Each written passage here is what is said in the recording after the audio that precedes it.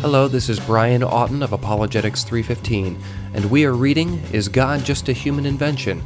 And 17 Other Questions Raised by the New Atheists by Sean McDowell and Jonathan Morrow. This is Chapter 9, and I'm joined by co-author Sean McDowell. Chapter 9 is entitled, Is God Just a Human Invention? Well, from this chapter we get the title of the book, but this is one of those things you'll hear people say. They believe there's no God, and of course, then it follows that God is just this human invention. How do you look at this in the book, Sean? Well, this is really an important chapter because in here we don't so much look at arguments for the existence of God or against the existence of God. We look at certain presumptions that people have to dismiss God from the outset.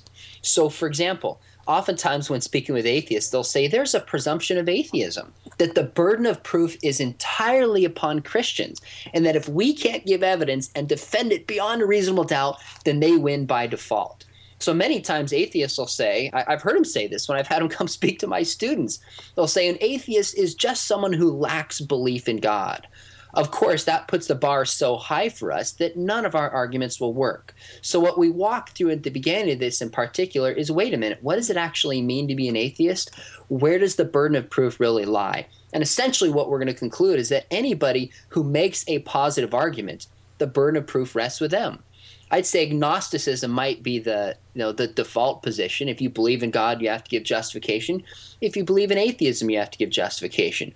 And then we jump into some of Sigmund Freud's arguments about, maybe people just believe in religion because it's wish fulfillment. And of course, we point out certain things that people can believe in atheism as wish fulfillment and not want to believe in God. But you also look at certain things within Christianity, you wonder, why would somebody wish that some of these hard teachings are true? So we'll look at Dawkins' theories about, the God gene and memes and provide helpful responses so you're equipped when these challenges come up. Thanks, Sean, and I hope you'll read along with Apologetics 315.